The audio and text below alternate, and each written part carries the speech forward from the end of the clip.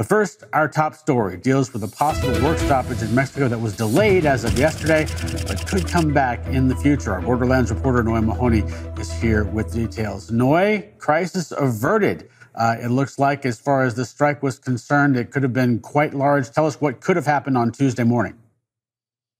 Yes, that's right. A nationwide strike of truck drivers across Mexico has been postponed, at least temporarily, by the group behind the planned demonstrations. The Mexican Alliance of Carrier Organizations had planned for the demonstrations, which were to include, as you said, protests, road blockades, marches for Tuesday and Wednesday. The alliance was trying to spotlight issues they say that truck drivers across the country are currently facing. But over the weekend, the alliance said that the demonstrations were going to be postponed for at least 3 months as the Mexican government has come forward and said or has agreed to try to help resolve some of the demands put forth by the alliance and truck drivers. So, Noy, what are some of those things that Mexican drivers are having such a big issue with? Obviously, we know that Mexico has seen a huge influx of need in their driver space, both with just cross-border and within intra-Mexico commerce, right? That's right. And one of the biggest demands at top of the list was road security and reducing cargo theft. The alliance, which represents, they say, about 75% of truck drivers and bus drivers in the country, said their drivers on a daily basis are being robbed, beaten, even kidnapped. And so road security was top of their list. Other things included reduction of toll fees to use such things as emergency ramps, reducing or making it easier to register trucks in the country. And also, one of the ones I thought was very interesting was trying to find a way to reduce extortion from municipal and local authorities. That was also on their list. No, what were they essentially asking for? Again, going back to your first point about security, in terms of, are they just saying we want more surveillance? We want more. What was the solution, at least that was asked for? Yeah, that was one of the things. They want more road security, surveillance, sort of preventative patrolling, and the agency that oversees protection of Mexico's national highways is the National Guard. And over the weekend, the National Guard said that, we are going to beef up security on the roadways to do everything we can to eliminate cargo theft. It'll be interesting to see in the next 3 months if they're able to do that, because, as you guys know, cargo theft is a major issue in Mexico. And as I've been covering it, it's only gone up, every month, every year, year over year. So it is a very major problem in Mexico. And so it'll be interesting to see if they're able to do any kind of reduction in cargo theft. Noy, is there any data on specific municipalities or Mexican states that have a certain higher rate of cargo theft than the other? And if so, where do we see kind of some of those patterns start to emerge? Is it kind of those more rural states that see more theft, or is there any pattern at all? The pattern is generally central Mexico, the state of Mexico, as well as the state of Guanajuato and some of those central areas, which is really where a lot of auto manufacturing and industrial manufacturing is done. And we see these cargo thieves sort of target, business parks, industrial areas where they know a lot of goods are moving back and forth.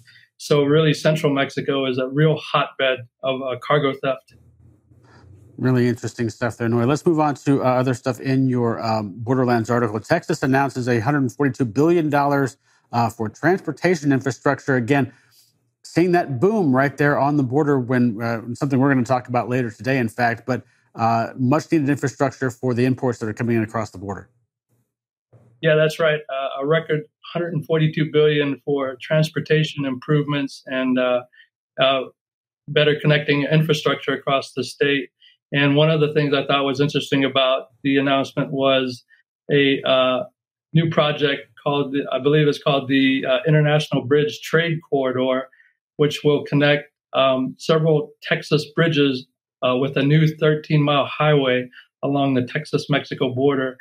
So that's another sort of acknowledgement of how important cross-border trade is by the state of Texas. Absolutely. And we know that obviously there are issues that happen and come up at some of those border crossings pretty often. And a lot of drivers in that place are kind of left without an option, right? If they can't get across the bridge that's been shut down. Is this maybe to alleviate some of those issues that they've seen? We know that there's been issues with migrant influxes, things like that have shut down traffic. Is this going to kind of help alleviate some of those and provide an alternate route? Yeah, absolutely. As you mentioned, it's to help traffic flow better. It's to help get traffic sort of off of local roads, with this new highway and out of maybe residential areas or roads that are being heavily used for trucks right now onto this new highway, which is a toll-free highway, actually. So it'll be very, very beneficial once it's completed. I don't have a timetable yet, or the state doesn't have a exact time table yet for this project, but it'll be a big deal whenever it's done. Is this also an effort to reduce or relieve pressure on Laredo and other points which are getting massive amounts of cargo coming into the country? Yeah, I believe so.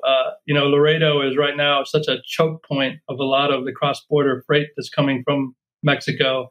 And the international bridge in Pharr, Texas, in the Rio Grande Valley is also a major cross-border point. So these type of projects will do, a lot to alleviate, hopefully alleviate anyway, these traffic jams that are occurring at the border. Sticking with our Texas theme, you've got two more stories in Borderlands, one about Del Monte Foods and one about now cargo operations at a South Texas airport. Can you tell us about both of those? Yeah, it was a real interesting story out of the port of Freeport, which is in southeast Texas, about 60 miles south of Houston. Dole Foods announced that they were moving their Del Monte Foods announced that they were moving their import operations from the port of Galveston to Port Freeport. So it's a real big victory for the port of Freeport. The Del Monte Foods says they're going to have weekly ship calls, bringing everything from, I believe it was pineapples, bananas, and other, delicious fruits into the port of Freeport. And what's interesting about the port of Freeport is they're, I think, the only port in Texas and perhaps the nation that has the big three fruit importers. Del Monte, Chiquita, and Dole all have import operations at that port. Really, really interesting stuff there as well. Moving on to your border adding commercial cargo operations when it comes to Del Rio International Airport there as well. Yeah, this is probably another project, as you mentioned earlier, about ports along the border trying to do what they can to help, alleviate traffic jams. And the port of Del Rio, which is, pretty small border crossing comparatively to Laredo and Pharr and some of the others, is now operating air cargo operations at the Del Rio International Airport. And it's going to be, I believe, 7 days a week operations. It's meant to be sort of another alternative for cross-border operators looking for a way to get goods across the border. But this is just another option for traders, and perhaps it could grow. And perhaps the Port of Del Rio, the bridge operations, this will help that grow as well. Texas continuing to show up as one of the highlights in cross-border trade. Noah, thank you for joining us this morning. We'll talk to you soon. Thank you. All right, let's move on over to our wall for our first carrier update of the morning.